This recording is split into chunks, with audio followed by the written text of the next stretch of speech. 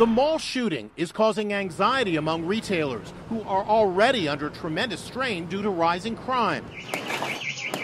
Retailers are worried that smash-and-grab robberies and now a mall massacre will drive shoppers away. Shopping malls are considered soft targets, meaning they're hard to protect and are vulnerable to acts of violence and terrorism.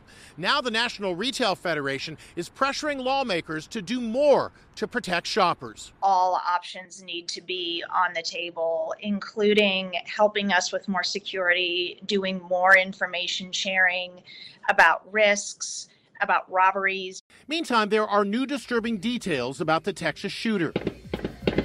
He identified as an incel, a young man who considers himself unable to attract women. I don't care about getting a girlfriend anymore because I don't believe women are capable to genuinely love a man. He also posted this photo with a waitress. The caption reads, "How to drive a guy crazy." Eric Toller is a researcher with the investigative reporting website Bellingcat. He says the shooter posted his disturbing profile on a Russian social network. As an incel, it appeared that he had vitriol or anger specifically toward women.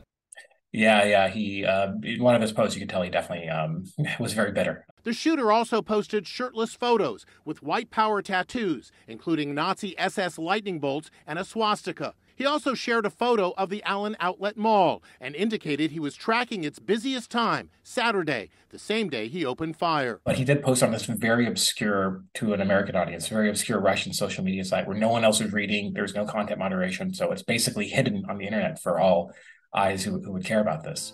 Meantime, America is embracing the lone survivor of the Cho family. The 6-year-old boy's parents and younger brother were all killed in the mass shooting. A GoFundMe has topped $1.4 million. A GoFundMe has also been set up for the mom and dad who lost their 2 precious daughters who love dressing like twins.